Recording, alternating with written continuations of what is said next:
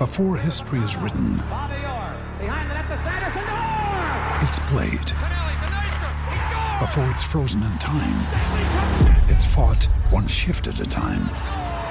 Before it's etched in silver, it's carved in ice. What happens next will last forever. The Stanley Cup Final on ABC and ESPN Plus begins Saturday.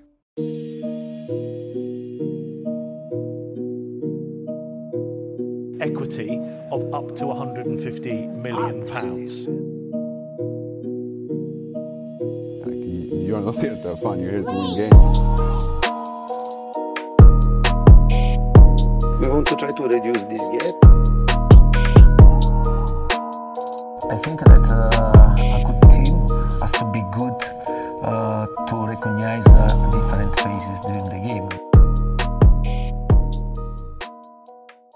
Welcome into the Tottenham Depot. I am your host, Andrew. You can follow me at Stetka. You can follow us at Tottenham Depot. We've got a lot to discuss on today's episode. 3 games in all, 2 for the men, 1 for the women. And got 2 of my favorites alongside to do it with. We'll start by throwing it out to Scott. He is at DSM Spurs on the Twitters. Scotty, what's going on, man? Not much, man. Hanging out. Sunday, good win from Spurs twice. 1 not win from Spurs that we'll talk about too. Yeah, we're going to get into all of it for sure. Caroline's with us as well at CG Stefko on the Twitters. Kaz, what's going on? Hey, it's been a whirlwind sports weekend for me. I've been kind of burning the candle at both ends, but yeah, I'm excited to talk about the weekend/week that was Spurs.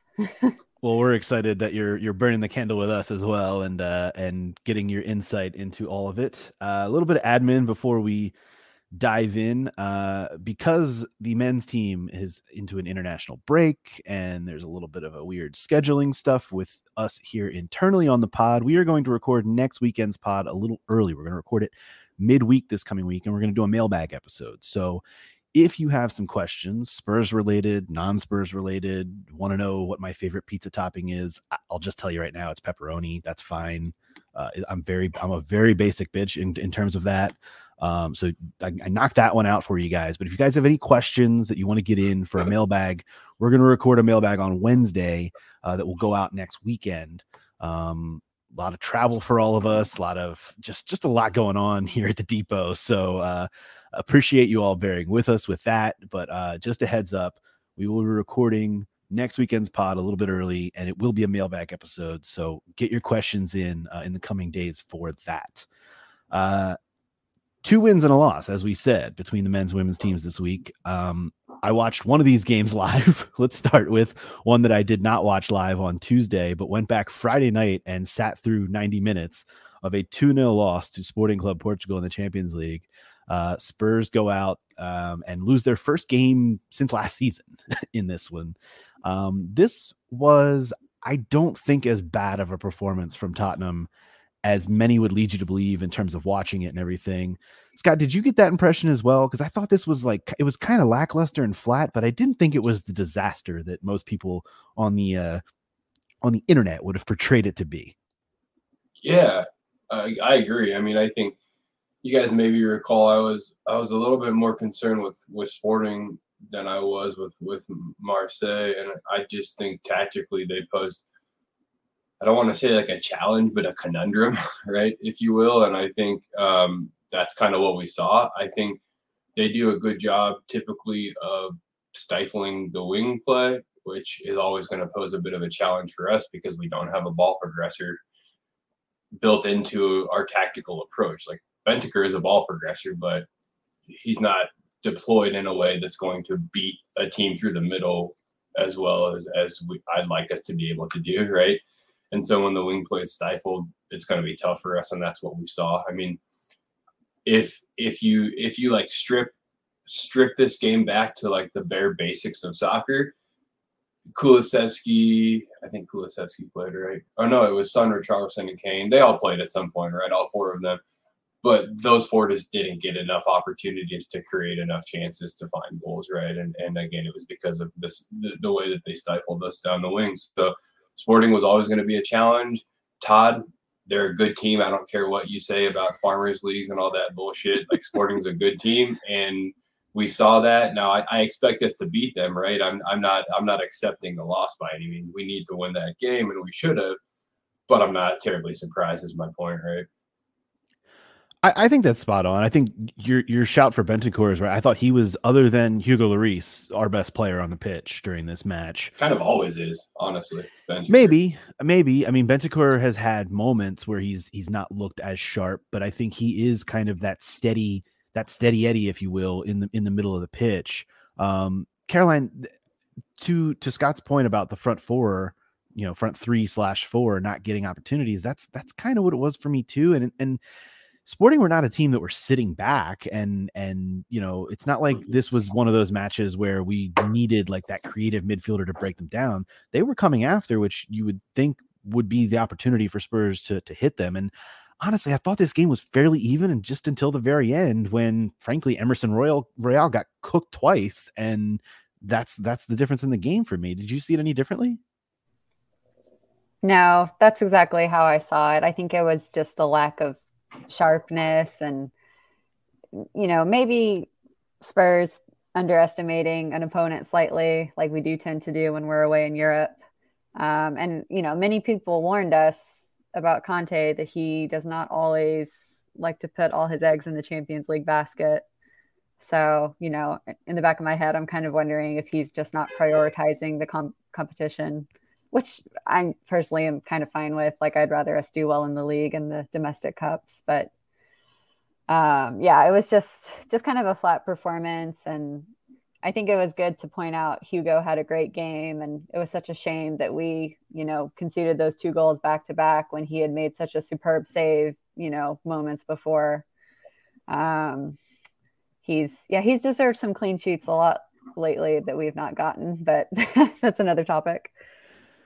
Yeah, it was the kind of performance that for me late on, I'm thinking, all right, a point here is not the end of the world. And frankly, losing that point late is also not the end of the world. I mean, Sporting now lead the group by 3. They've won their first 2 matches. They have 6 points. Spurs sit on 3. And like I said, it's so early in the group stage that it's not the end of the world. I think there's also something to be said for this game coming off the back of a postponement at the prior weekend, which was a disruption in the flow of things. And I'm not saying you blame that on the loss or the flat performance or anything, but it is certainly a change in routine. It was a slightly earlier start than most Champions League matches take place. Again, all of these things, I'm not looking to make excuses whatsoever for a flat performance, but I think all of these things mixed up in a pie kind of do factor into just a flat performance. The Emerson is the part of it all is really, I think, what I wanted to talk about and use to kind of transition into the Leicester match, because he obviously gets dropped for the first time in the Leicester match. And Scotty and I were having this conversation a little bit in the pre-show. Like, Emerson, to me, this is just I don't know. It's starting to show, and I can't remember if I made this comparison on pod or not, so forgive me if this is a repeated point, but Emerson to me is starting to show himself as the new Sissoko. Like, he's a guy who I think we all like and appreciate, and has got is wearing the badge proudly and is representing himself well. But at the same time, I think we all see that there's just another level that he's not quite going to get to. And if he does occasionally and shows flashes, that's great. But I think on a consistent basis, I think there's a realization that, and we've said this a lot, he's a right back. He's not a right wing back. And I think he can be a very good right back in a different system, but I don't think he's quite the right wing back that this club needs. And I don't know, the Sissoko comparison, I'm still, like I said, it's still kind of a half-baked take that I have, but it feels apt to me. It feels like this is the new guy that we're all going to kind of like, but also know that it could be better. No, I agree. And I don't want to skip ahead to the next game, but when you see who the alternatives are to Emerson, the gulf in talent is obvious. But I had also been saying for a while that he had not been given a rest at all this season. And I think maybe the minutes were starting to catch up to him just a little bit too. So I think when he again, don't want to skip ahead, but when he is rested, I think he can bring a little bit more. Yeah. Well, and Caroline, that's well said. And Caroline's point actually helps mine not be so much of a pushback, but just like a conversation. Because I don't disagree with you, Andrew, but I think first of all, I don't think he was dropped at all. I think he was rested. And I've been asking on every episode, like, when is my boy Emerson going to get to rest? Because that position sucks to play over and over. It's really, really rough. He puts forth more energy and recovery, he and the left wing back, than anyone else on the field, right? So I was asking for him to get a rest. He did. So I don't really think he was dropped. I also think, now I'll preface this by saying Perisic and Sessegnon is very exciting, and I'll continue to like to see that. But when Emerson came on, we looked steady, and I think it's important to point out, Son doesn't get a hat trick without Emerson, because Emerson solidified the right side of the field and allowed us to progress the ball and feed Son, right? I don't think with Perisic on the field, Son gets those opportunities, and I don't think we see that performance. So there's balance and there's nuance to all of this. Like, it can't always be perfect, and Emerson's gonna play a vital role in this team for sure, because defensively, Perisic was getting roasted. And I'm not picking on Perisic. I talked about this before we hopped on. I don't know who that guy on the left wing was for them. I can't remember his name, but he was eating Perisic alive. And that's why Conte flipped Perisic and Sessegnon until Emerson came on, because Sessegnon defensively, in my opinion, was going to be able to handle that situation better. I think when we talked about this too, Andrew, but when Conte, and you pointed this out, but I didn't want to talk about this, like when Conte flipped Perisic and Sessegnon, one of two things went in my mind yesterday. I'm like, okay, either he sees what I'm seeing, which is Perisic is getting cooked by this dude, or he sees a chance to invert, because Sessegnon had inverted twice, and I was like, oh, maybe he sees an inversion happening. But then when a chance to invert happening, but then when he brought Emerson on, Sess went back to the left and Emerson on the right, which tells me he was not trying to invert anything. He just, again, Perisic couldn't handle that defensive responsibilities for whatever reason. So I think my point is, if Emerson doesn't come on, I think that game doesn't end up being 6-2, and it probably is a lot more of a nail biter than we would like, because at 3-2 it was like kind of dicey, right? And so this is all me pushing back and saying, like, let's not look past what Emerson provides, because defensively he's really our only wingback that is defensively sound enough at times. And when we play Liverpool and when we play Chelsea and when we play City, like, I want Emerson on the field. I do not want Perisic and Sessegnon, because we will get eaten. I think your point's well taken, but I think the reason he's so defensively sound is because he's a right back, not a right wing back. And when I see moments, and you've kind of taken us into the Leicester discussion, but I want to go back to the Sporting discussion for a second, because if you look at those two goals, those are the moments where, yeah, he's defensively sound, but also if he's going to play like that in a late moment, in a goalless game, in the final moments, that's not good, because he got beaten on the header. And then the second goal, I have watched it too many times, because it is, I mean, he gets nutmegged in the box by the guy, and it's just like, what the hell are you doing? I mean, it was really, really bad defensively from him. Yeah, and I think you're exactly right. I think it's worth pointing out that against Sporting, you're going to have a tougher time progressing the ball down the wing, and Emerson is not good at progressing the ball in any way, shape, or form, right? So, like, again, I'm not surprised that he had a really rough one against Sporting. I also like the decision, because Leicester is so bad that's when I'm going to let Perisic and Sessegnon explore and experiment with a more attacking-minded duo, right? So I don't think Conte got it right. I think Sporting, honestly, just, I guess, was a perfect storm for us to not do well and for Emerson to look like shit, right? And we just, move on, and it is what it is. And I don't mean move on in our discussion, but I think, as the season progresses. So. I mean, I think that's fair. I think we can fully move on. Caroline, unless you had anything else on the Sporting match to talk about, as she nods her head, no, no, there's not. I mean, we can fully move on to the Leicester discussion. I think I think going into this match, we all thought, oh, this could be a really interesting lineup. And I think it was an interesting lineup in the sense that we got some rotation. We got Clement Longley in at the left center back spot. We got Sanchez in at the right center back spot, which we're going to come on to here in a second.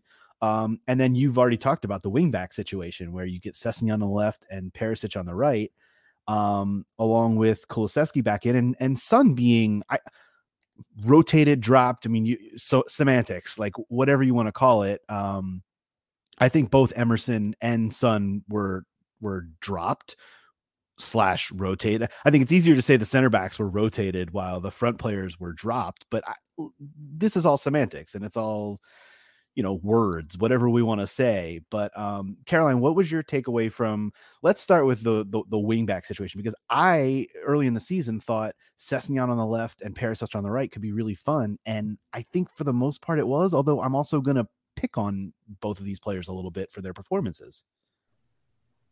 It was fun. I do think we looked a lot more threatening going forward. But as Scott noted, defensively, Perisic is maybe not as strong. But the fact is, when it comes to comparing him to Royal, his, actual goal contribution output is just already, you can tell the difference. Mm-hmm. So, because I think this was his third assist of the season, maybe. I can double check that for you. I think it was his second officially, but I could be wrong on that. But yeah, and he's not even been with the club that long, so for him to already be meshing so well with the forward line is very promising to see. Yeah. But yeah, I was wanting to see this wing back pairing, not just because Royal needed the rest, which I think we can all agree. But I think with the center backs, Longley, I thought, had a very good game.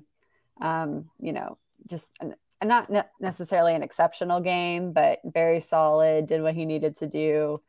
And Sanchez, I felt a little bad for because he had one of his just, brain outside of head moments. There's no other way to put it, where you're just like, seriously, man, what are you doing? Yeah. And that was really unfortunate. And I got so excited when Lloris saved the penalty, only to have it retaken because he was off the line. Such a bummer. By the way, you were right on Perisic, third in the Premier League and fourth overall assist in all competitions. So good on him. I don't know where to go from here. Let's talk about the Sanchez of it all, because it was a boneheaded decision to go to ground in that spot. I thought Sanchez played okay otherwise. He was obviously subbed off for Romero about 60 minutes in. Again, this was a rotation thing to me. This was not, obviously it was not Romero being dropped. It was not, I don't even think on the other side it was Davis being dropped.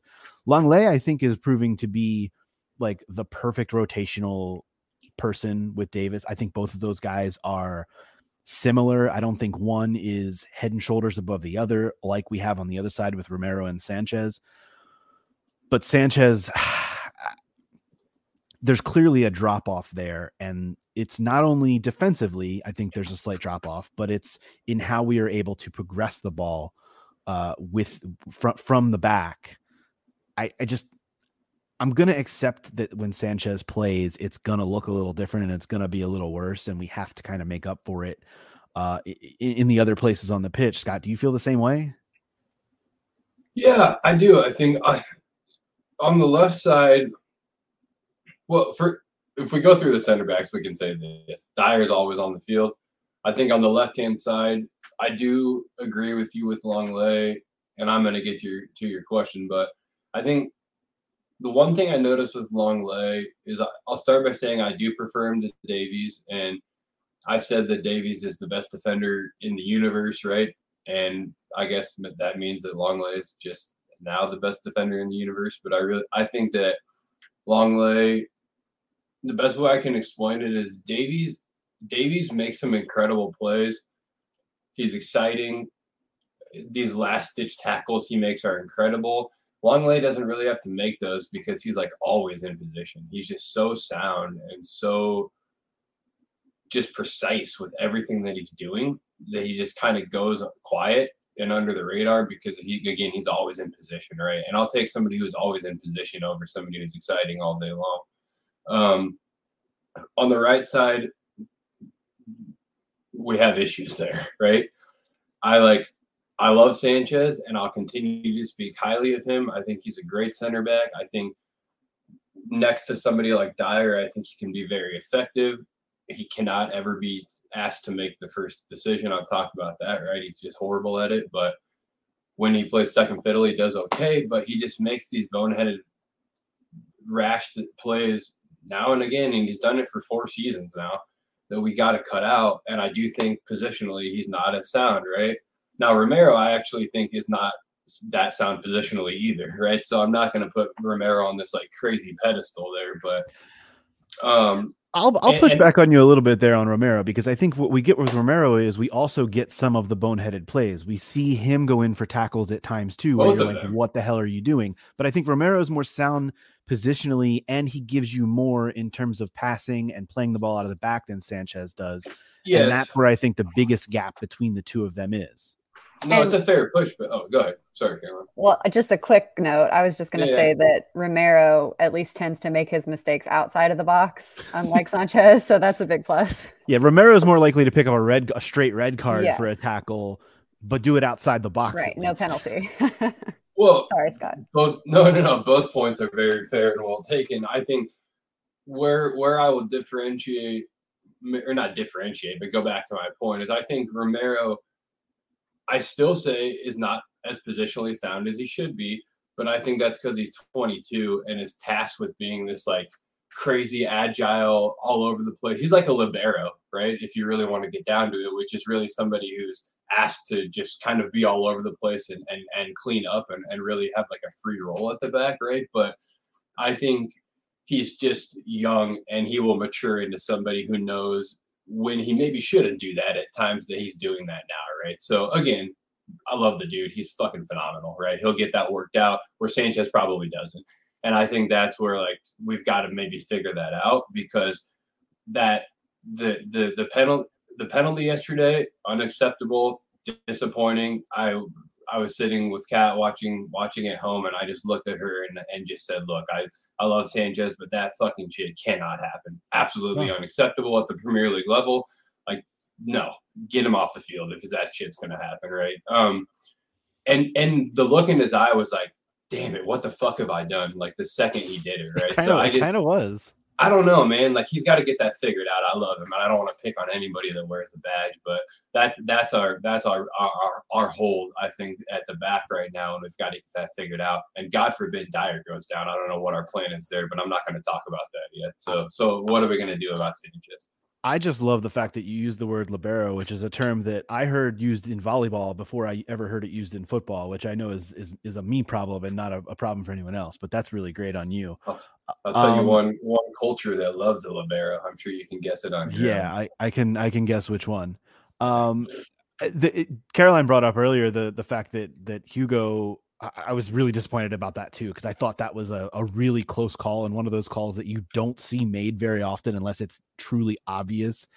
And I was super, I did not watch the game live, but I watched it live to me. Like, I did not know the result when I watched the game, and I jumped out of my seat like, hell yeah. I was ready for that to just spark a 5-0 when he made that save. And for that to be called back was really, really shitty and really, really sucked. And you just knew that Tielemans was going to put the second one by him. And that really, really sucked. But I don't know. I do want to, before we get onto the other goals, I want to go back to the wing backs, because Caroline, I know you have a point you want to make on Perisic. And I thought it was really interesting, the fact, and Scott, you touched on this a little bit earlier, that after halftime, we saw these guys invert, and Perisic started playing on the left rather, and Sessegnon came over to the right, and it only lasted for about 10 minutes, because then Emerson came on and for Perisic, and they switched back so that Emerson could play on the right. I wasn't entirely sure what was going on there, and I was trying to figure it out, but that first 10 minutes of the second half was very confusing to me. All of that is to say, Caroline, you had a point you wanted to make on Perisic, so I'm going to give you the floor. Well, when y'all were talking about how, Sanchez versus Romero and our ability to play out from the back, the wing backs are part of that too. And it got me thinking that, Perisic, I think, is undeniably a better crosser of the ball than Royale. But honestly, his biggest value to us so far has been his set piece delivery, because he was involved in 2 goals yesterday from set pieces. The first one, it was a give and go with Kulusevski off of a corner, which Kulusevski then put into Kane. And then on the second corner, it was a straight assist to Dyer for the header. So I don't know. It's just kind of interesting to think that it's like we know that he's better than Royale, you know, in the purely build-up play sense, but he also has that set piece delivery that gives him that extra, you know, valuable aspect. Would you all agree?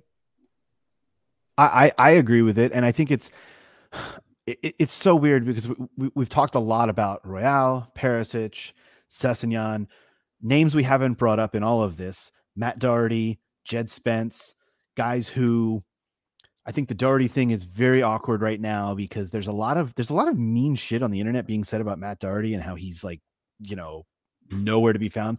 We forget that this dude in April ruptured his MCL and it's now September. And I think we're not realizing that that's 7 months. And I think that guy just needs more time, and maybe he won't ever be the same player that he was. But it sucks because we saw what he was starting to perhaps maybe become, which is a decent rotational wingback player that could play on both sides under Conte last season. And the Jed Spence thing is like, I don't know. I'm willing to give that guy even more time because he's just, you know, he's not experienced enough. And, you know, Caroline, to your point, she just dropped a great line in the chat. I wish Todd was here to say fuck Matty Cash, because yes, fuck Matty Cash for that tackle on Doherty last year. But the wingbacks to me are still just, they're not an issue, but they're still, we're only 7-8 games into the season. They're still very much a work in progress. I mean, I want to talk a lot about the second goal that Leicester scored, the James Maddison goal, because yeah, it was a whale of a shot and a weird, but honestly, that thing doesn't happen if Ryan Sessegnon is better aerially and doesn't allow that thing to get to that point. And Ryan Sessegnon to me is kind of at fault for making that goal happen. Well, you use the word issue, man, and I'm glad you did, because if somebody asked me, first thing that comes to mind, what's our number one issue at the club? Who's our other right wing back? It's a real issue at this point, because Perisic cannot be asked to play both sides. Like, it's a tough position. I'm going to harp on it. Well, he can't be asked to play him at the same time, but I think he can be asked to play on the right side. Well, yes, yeah, for sure. But I'm saying he can't be asked to be part of the rotation on both sides of the field because we don't have another option. Is my point, sure. Right? It's too much. I say it over and over. The position just requires two people to just play every other game, like legitimately, right? And so, who's our other right wing back? It's a glaring problem at the club right now. It's odd. Conte said, paraphrasing hard, Doherty's not the same player since the injury. I can't count on it, right? Like, he just straight up, again, paraphrasing, but all you have to do is paraphrase that to know there's a problem, right? And Jed Spence, I heard, somebody talking yesterday, where is Jed Spence? This is absurd. What's Conte doing? The dude has played like 2 Premier League minutes ever, right? Yeah. Look at Sessegnon. He was championship team of the season. Took him like 3 years to figure the Premier League out from there, right? And he's frankly still figuring it out. He is, absolutely. Spence is, to answer that person's question, I won't bring up this person. It's fine. It's right. Everyone's entitled to their opinion, not part of the show. But, to answer said person's question, Jed Spence is at the club learning and training, and that's right where he should be, right? So who's our other right wing back? I don't know, and I think it's something that Conte's got to get figured out quickly, because it's going to come back to bite us. And frankly, it came back to bite us this week in the Sporting game. And I'll say it again, had Emerson not come on yesterday at 3-2, we're dicey. We are. And I think I was kind of concerned that we might concede down the down our flank, right-hand flank, their left flank yesterday, until Emerson came on. So this isn't me defending Emerson. This is just me saying, like, right wing back could have cost us even yesterday had Conte not made a good decision, right? I think, and this is something that we're definitely going to come on to, because there's a lot to be said about what what allowed Son to get the 3 goals. I think it was way more about the formation change than it was about Emerson Royale coming on. But I get your point. I get what you're saying. It allowed us to be a little bit more sound defensively with Perisic not out there on the right and with Sessegnon not on the left, who are both players who want to get down the field and attack more than they want to even defend. Well, and sorry I keep talking, but I have to just say quick too. The other thing you're going to see there. You're supposed to talk to Scott. It's okay. I know, but I know I don't want to hog all this time, but I think what you're going to see with Son is when we have a wing back who's less apt to overlap, Son is going to carry the ball forward at defenders, which is what he needs to do, right? When Son's enticed to play the ball out wide, you get less of Sonny playing direct, which is what he's very, very good at. So I think, again, Emerson coming on, I think gave Son a little bit more room to do what Son does, which is run at defenders, create space, and put the ball in the fucking back of the net, because that 2 world-class finishes yesterday that we'll get into, right? But when you have somebody who is that world class, I think I might pick Son over Kane if I had to make that choice, right? And I think you give that guy room to operate and you give him space. And all right, now you've talked too much. If you're spewing those takes, that's a hot take there. It's very hard to find somebody who can play as a true winger that direct, right? I know what you're saying. Very hard. I know what you're saying. Of course, this is for dramatic effect, right? But I do make the point. So, look, before we come on to the Son of it all in the second half, because that is obviously, I mean, I want to talk for 4 hours about Heung-min Son. I do think we need to address. We've kind of brought them up a little bit, but the 2 goals that came off set pieces in the first half. One, I think we can say confidently that Gianni Vio for president, like awesome job by that guy. He's already massively impacted the season, and we're less than 10 games in. And Leicester is really bad at defending set pieces. Like I think that needs to be said too. Like that is not a good team, and they sit bottom for a reason. They are not good. They have some talented players in their team. Don't get me wrong. But they are, I would not put it past Brendan Rodgers being the next Premier League manager let go. Like, I think that is distinctly possible. Frankly, the fact that we're heading into an international break means it could happen in the next few days. Even there's a lot wrong going on in that club right now. But that said, the set piece goals were awesome. The Kulusevski assist to Kane to get one back right after the penalty, incredible. And then the Dyer goal was just everything you want. I mean, Eric Dyer has 2 goals on the season, and it is September the 18th as we record this. Like, that is fucking awesome. Well damn done. And by the way, shout out to Eric Dyer back in the England side, heading into this international break. Love all of that. Caroline, you want to say anything more about these 2 goals in the first half that I think this was Tottenham saying, okay, we've given up 2 goals, but also we're not here to fuck around today. Like we're gonna score, and we're gonna put our stamp on this game as well. It was Tottenham easily could have like cowered after giving up 2 goals to Leicester, but they didn't. They just said, no, this is going to be a high scoring game and we're going to be here for it. We're up for this thing. Yeah, I think that under Conte, we've just become so much more resilient to the fact that I don't want to fact check it right now, but I know we've gone down, a goal a few times and been able to come back. And just as a fan, I never really feel concerned anymore about, can we get a goal if we need one? Like, I think it's going to happen.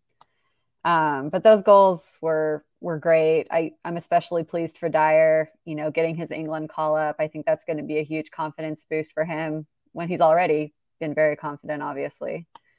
And then if I could just go on to Bentancur's goal, that was great pressing from him. Honestly, remarkable. I didn't know he was capable of that kind of goal.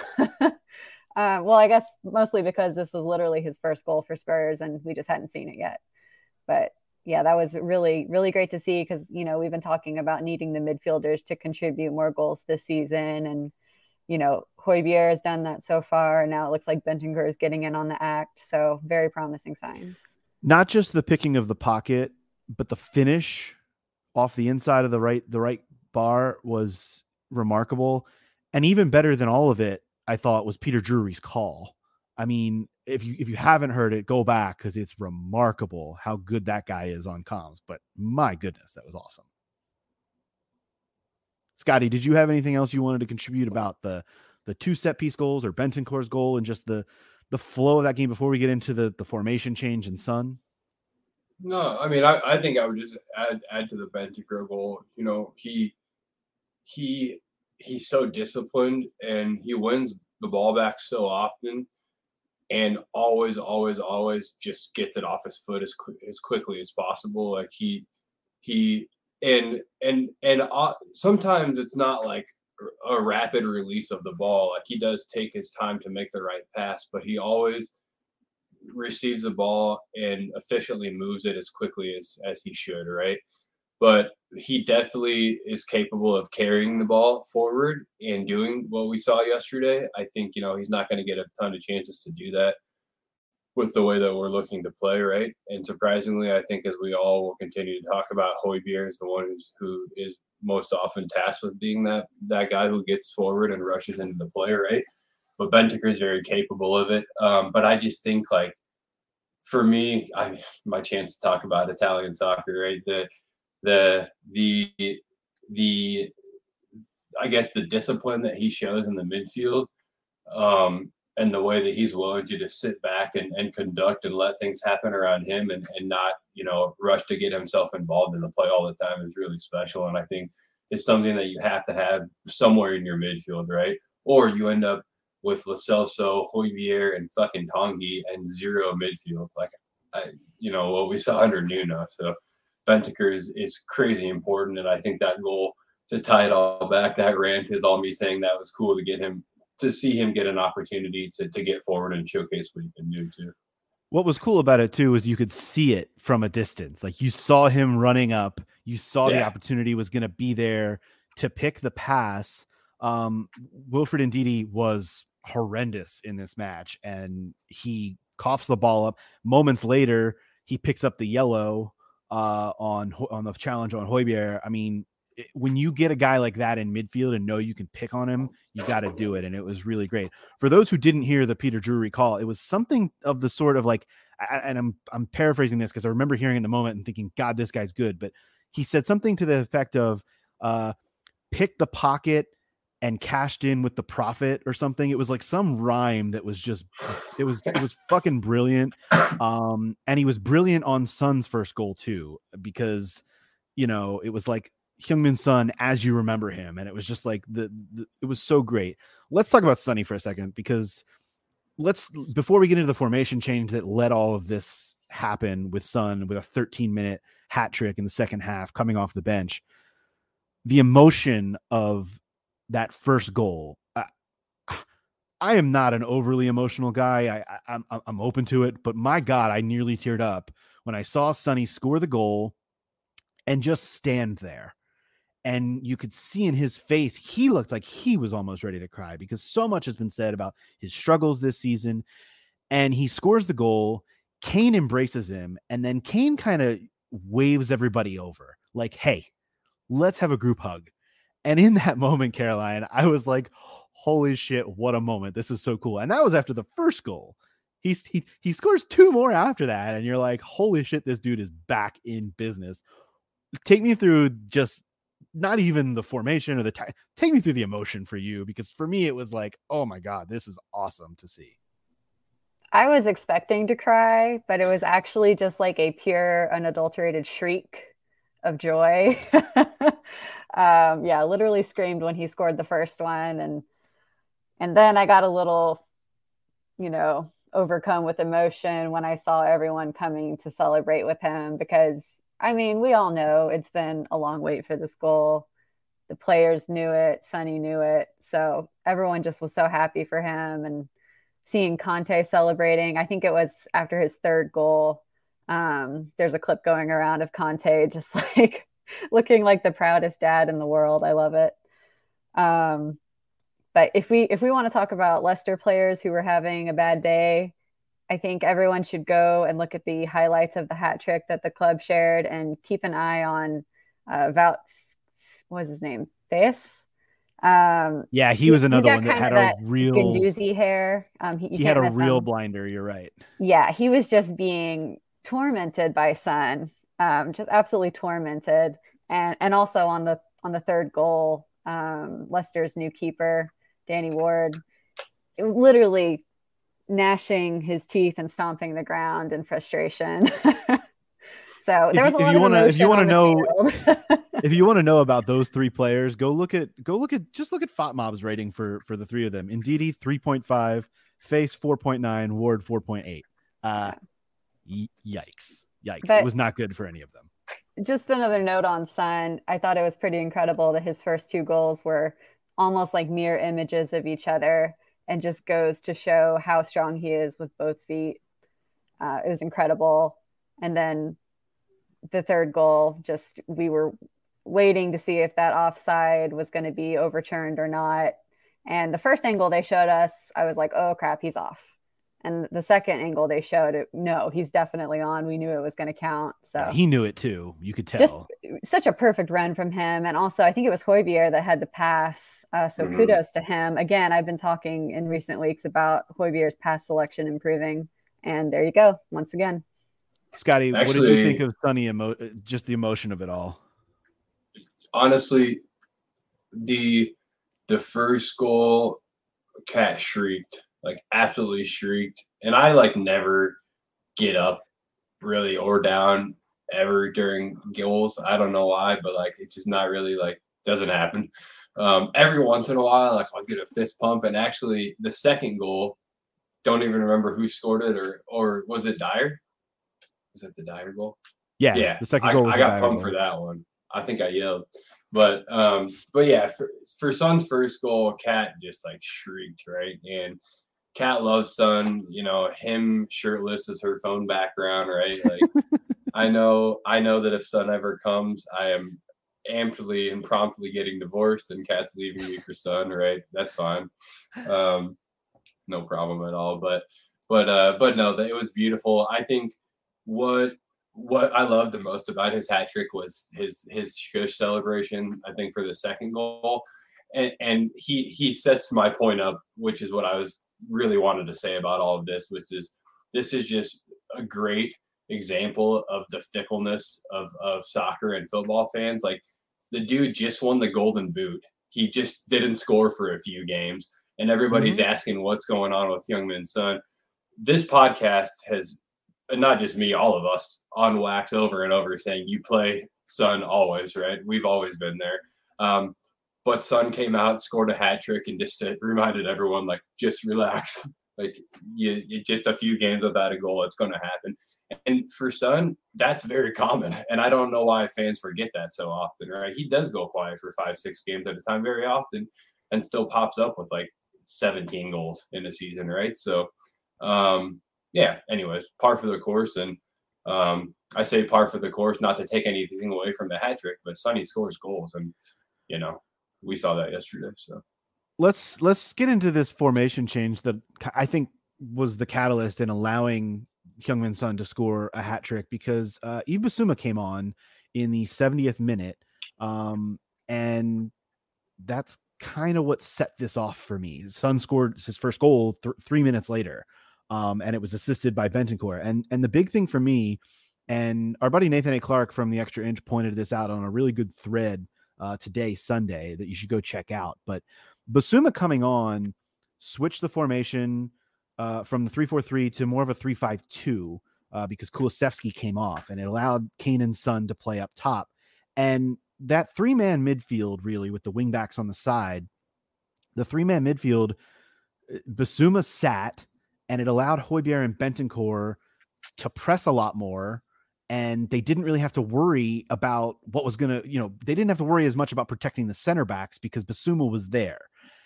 And that is what really sparked this for me. It was really, it was really cool to see because, look, I think there's going to be a lot more comfort at the back when you've got Romero back there instead of Davinson Sanchez, and a lot more ability to progress the ball. But this was something that also allowed them to progress the ball and dominate a midfield that already had space in it when Kane was dropping into it. We saw a lot of instances in the first half where Kane was holding up play and had space out to his left and right, where both the wingbacks and the wingers between Richarlison and Kulusevski could run onto the ball, and they could do a lot there. The game was very, very open in the first half. This allowed Spurs to grab the midfield by the throat. And when you've got players like Son and Kane that can, go like they did, oh baby. This was like something that when you already had the lead and you wanted to tack on a few more, and boy, did they ever. They tacked on 3 more, all off the foot of Heung-min Son. Caroline, is that something that's viable to do from the start of a game? Or is this something that like we see more of a, hey, we've got a 1-goal lead here in the second half. Let's see if we can spark something to get a couple more and really put this thing to bed, just like they did against a team like Leicester? Yeah, I'm glad you asked me that question, because that's exactly where I was going to go with it. We've been talking, I think, all season about the midfield feeling kind of overrun, and just clearly solved that issue. I just don't foresee Conte wanting to start us in this formation necessarily in games. Partially from a personnel perspective, because I think he just is so loyal to those forward line players. He's not going to want to, leave 2 of them off on the bench, let alone 1. So that's why I just can't see him, opting for that to start. But I think you're right. When we do have a comfortable lead, and that's a good chance for us to really pile on the goals and start thinking about our goal differential. Because as we've seen, City, we're level with them on points, but they've already got the goals advantage early on in the season. So yeah, I love seeing this formation. And I think that when we have seen it in the past, also last season, it always worked out like this.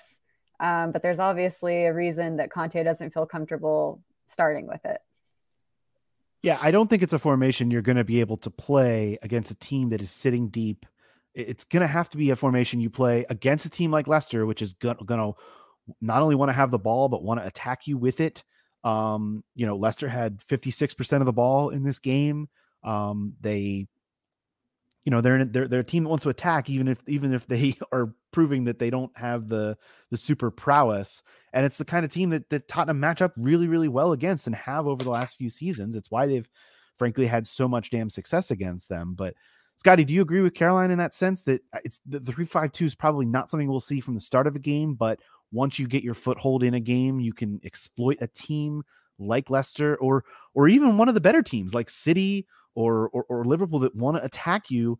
You can grab hold of the midfield and go from there and spring your counterattack.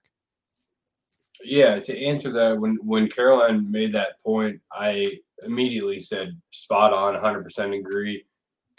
It's Conte absorbing and observing in the first half and then making adjustments, which is going to be that 3-5-2. Then I kind of push back on myself. And my only thought is Conte played that formation a lot at Inter, and he preferred it to the 3-4-3. And he had Eriksen and I believe Brozovic sat at the base, and it would have been Eriksen and Barella that sat where Højbjerg and Bentancur are sitting for us. And it worked very effectively. And I just kind of wonder if Conte, because his comments about Bissouma needing to improve defensively before he can really deploy him fully, right, lead me to think maybe he's been trying to figure out how to play this 3-5-2 and is now confident that Højbjerg and Bentancur understand the duties and responsibility there in a way that would allow him to use it once his comments about Bissouma becomes good, Bissouma becomes able to do it, right? So I'm curious, but not, and this isn't me saying we would just switch to a 3-5-2. I would still assume we play a 3-4-3 more often, but I think the 3-5-2 will be very effective against. God, you're gonna hate this point, Andrew. Sorry. I think I can already see where this is going in my head, but I can see us against these teams that are gonna, first of all, look to not get rolled by us and defend, and probably get beat up in the midfield. I could see him going with this formation to one, like your excellent point, to your excellent point, stranglehold the midfield and just take control. But if he's smart enough to watch us under Mourinho, you give Kane and Son just free reign to just play football with a really sound shape behind them against a low block, good things can happen. I think that when you're playing a low block, if you can get their midfield spinning, it's not the defense, the back line that's so important in a block, it's the midfield, right? And so I think if you get the midfield spinning, it's an excellent way to break down a low block. And again, Kane and Son having a free reign to play in front of a spinning midfield behind them, boom, goals, right? So I think the 3-5-2 is going to be really important for us against low blocks, actually. And we need Bissouma and Skip to get prepared, because I think once Skip's ready, Bissouma and Skip can both play that role very effectively and let Bentancur and PEH play as dual ball progressing midfielders. I think the one thing that I'm not convinced of fully, and granted, I thought he played well when he came on, but I think the one thing I'm not fully convinced of yet is that Bissouma is the definite guy for that role. We still haven't seen enough of Bissouma. I still don't have a full grasp on his definitive role. But I did think that this worked well against a Leicester team that, again, I'm not sitting here trying to shit on Leicester. I think they have talent, but obviously there's something wrong in the water there. They're horrible, man. It's okay to say they're just really bad. They're not good, but also they're still a Premier League side, and any team's capable of beating anyone, as we know, in the Premier League. But that's the thing, and obviously we have to factor too in that you lose something from this formation, in that you lose either Kulusevski or maybe Richarlison. You lose a more attacking player in favor of the Kane-Son connection up top, which is a good thing to have. Don't get me wrong, but you do sacrifice a little bit of something going forward in the hopes that it's almost like it has to be that perfect moment for it. And this showed to be that perfect moment. I'm curious as to whether or not another perfect moment could develop in Spurs' next match, which just so happens to be the North London Derby, and in a match where you are going to want to seize control of a midfield, and you're going to want to have a little bit more. You're not going to want to let Arsenal run things from the midfield, because that could be dangerous. I think there's a lot of time to kind of discuss that, because again, we have an international break to deal with, and I don't know. It's going to be an interesting thing to see when Conte decides to deploy the 3-5-2, because I do not think it will come at the start of most matches. I think he wants to play base. I think he wants to get a foothold in the game. I think frankly, if Conte could play 45-minute matches starting at halftime, he'd be great. If he could get to every halftime scoreless and go from there, or maybe up 1-0, he'd be in great shape. But it's just a matter of getting through those first 45. That's where it comes from. The next match is Arsenal. I don't think there's too much to be said. It doesn't happen until October 1, I think it is. And it is actually, as we record this, the next Premier League match. So that is kind of fun. It is the lunchtime Saturday, October 1 game. So a lot more to be said about that, and it should be fun. The men's side is not the only team to get a win over Leicester City this week. We move on to the women's game, which they were supposed to open up at home against Manchester United last weekend, of course, with the postponement of the Queen. This was the women's, the postponement with the Queen's death. This was the women's first match of the season. It happened against Leicester at the King Power Stadium, actually, this morning. And the Tottenham women got a 2-1 victory. And this was I thought, a well-played match from the women. They got their 2 goals in the first half, and then gave one up on an own goal in the second half. But Caroline, take us through this one, because I thought overall pretty good start to the season against a Leicester club that I think is, like the men's side, not expected to do a whole hell of a lot this season, but still a good 3 points to kick off the campaign. A great 3 points to kick off the campaign. My only regret is that we weren't able to up the scoreline, because this is a team that pretty much everyone is slating to be relegated this season. And I would have liked us to be just a little more ruthless. But to start with the lineup, there was kind of a surprise in that everyone was expecting Nikola Karczewska to start, our new striker. And turns out she picked up a slight knock while she was away with Poland in the international break that happened right before the season was supposed to start. So great planning from the footballing authorities there. But so she didn't start, and we were kind of wondering how the formation was going to pan out. And I think Evelina Sumanen was basically playing as like a false nine, which I don't think comes naturally to her. And I didn't think she was particularly effective in that role today. And kind of like we saw with the preseason games, we got off to a slow start. We just seemed kind of discombobulated, honestly. And, it's the same issue of we've had, quite a few new players come in and they just haven't meshed yet. So passes were going astray. The press was not as organized as we're used to seeing.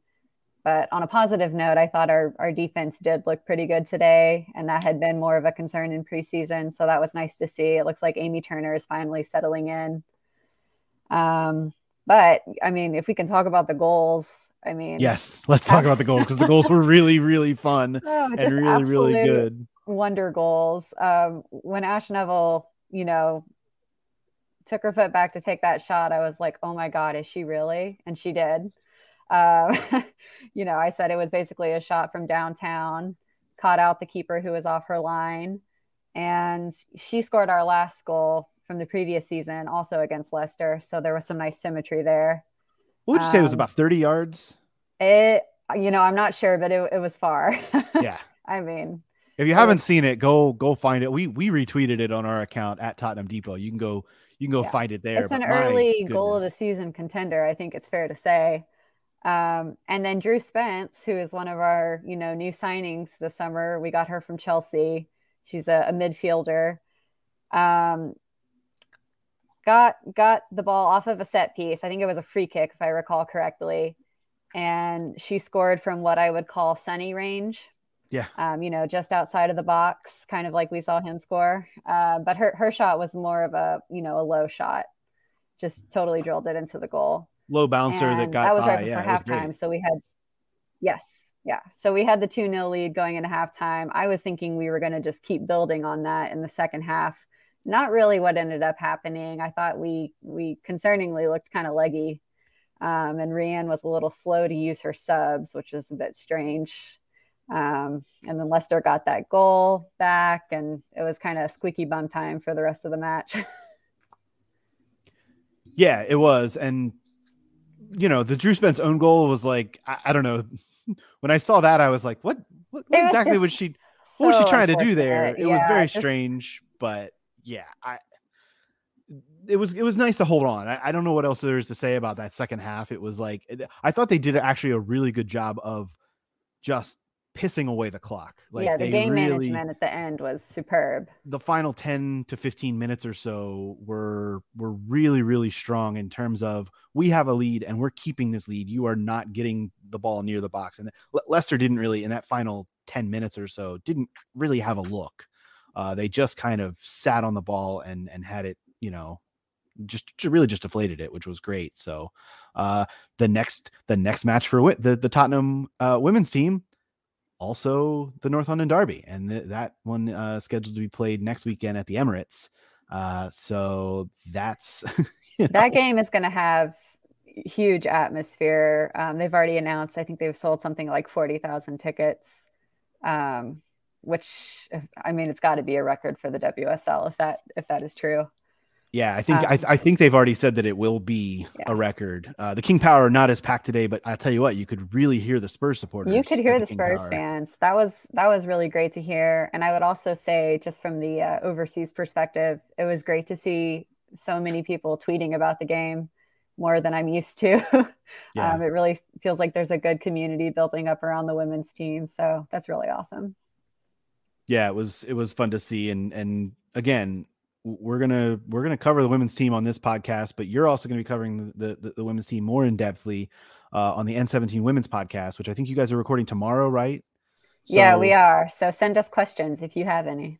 Yeah, so go check out that podcast if you want more info on the women's team, a little bit of a more in-depth perspective as well. We're not gonna step on your guys' feet on that. We'll let you guys get more into the weeds on that one. But again, as for the Tottenham Depot, we are going to be recording a mailbag this Wednesday for next weekend's pod. Again, men's team on an international break. Some of us traveling, so just thank you for bearing with us with all. We've had a lot going on at the Depot. A lot of us, there's only 3 of us here today. Another 3 or 4 of us are just not able to pod, so thank you guys for being available, and the rest of us are we're all getting by here. Look, we love the interaction with the listeners on the socials, even when we're watching games on tape delay or whatever else. So it's been a wild ride. We're going to settle in here in the fall. And as these games, it's weird to see all the postponements too. I mean, it's tough with, games getting postponed this weekend. I think there were only, 7 of a possible 10 Premier League matches were played this weekend. It might have only been 6 even. I lost track. So a lot going on, a lot of moving parts, but again, admin wise, mailbag, get your questions in. We will record that midweek and post it for you at the weekend and be back for you then. I got a real quick. I was going to say, on the women's team, I will say quickly, I really enjoyed watching this morning. I was telling Caroline prior to the show, I don't know enough to be able to dissect and understand what I'm seeing all the time quite yet, but I think to anyone like me who hasn't invested as much time in the women's team, it's never too late, right? And I'm never here to judge anybody or ask why, right? Time is a real thing, blah, blah, blah. We can go on and on, but do everything you can to get involved. And I think, as somebody who has grown into MLS over time and USL, I love USL, NWSL, I love NWSL. The women's game is going to be different, and everyone goes into that understanding that every single league, every gender, whatever, is going to be a different brand and style of soccer, and enjoy that and embrace that. And I think once you do, it can be a wonderful experience. And it's something that I had to learn as an MLS fan, right? I used to go to Dynamo games and just kind of be like, oh God, this is so slow, but I'm supporting my team, blah, blah, blah, right? And once you understand that the MLS game is different, it becomes a wonderful thing, right? And I think I myself am taking that into the approach as I become a fan of Tottenham Hotspur women as well. And I think I was telling Caroline, I feel like a little kid again, like back in 2012 when I was getting into Spurs. All the players and the approach and our manager and what we're looking to do tactically and formations and all of that is I just have all this new information in front of me that's so exciting and at my fingertips. So it's a really cool thing to be a part of. I'm not going to sit here and try to get involved in your discussions as if I'm some expert in what I'm seeing, at this point. But it's really exciting to have that opportunity. And again, I invite everyone who isn't a fan or hasn't put time into it to join me in becoming a fan of the women's team. So. That's a great shout, Scotty. I love that. This is also a test case to see who listens. And I'm going to DM you on Twitter, fans of the show, and I'm going to ask if you heard my rant on the women's team, and we will know if you're a true fan of the pod. So best of luck. That's really well said, Scotty. I love that. That's good stuff.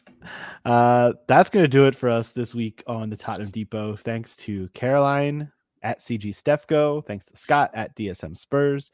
You can follow me at A Stetka. More importantly, follow us at Tottenham Depot. Get us those mailbag questions for the next episode.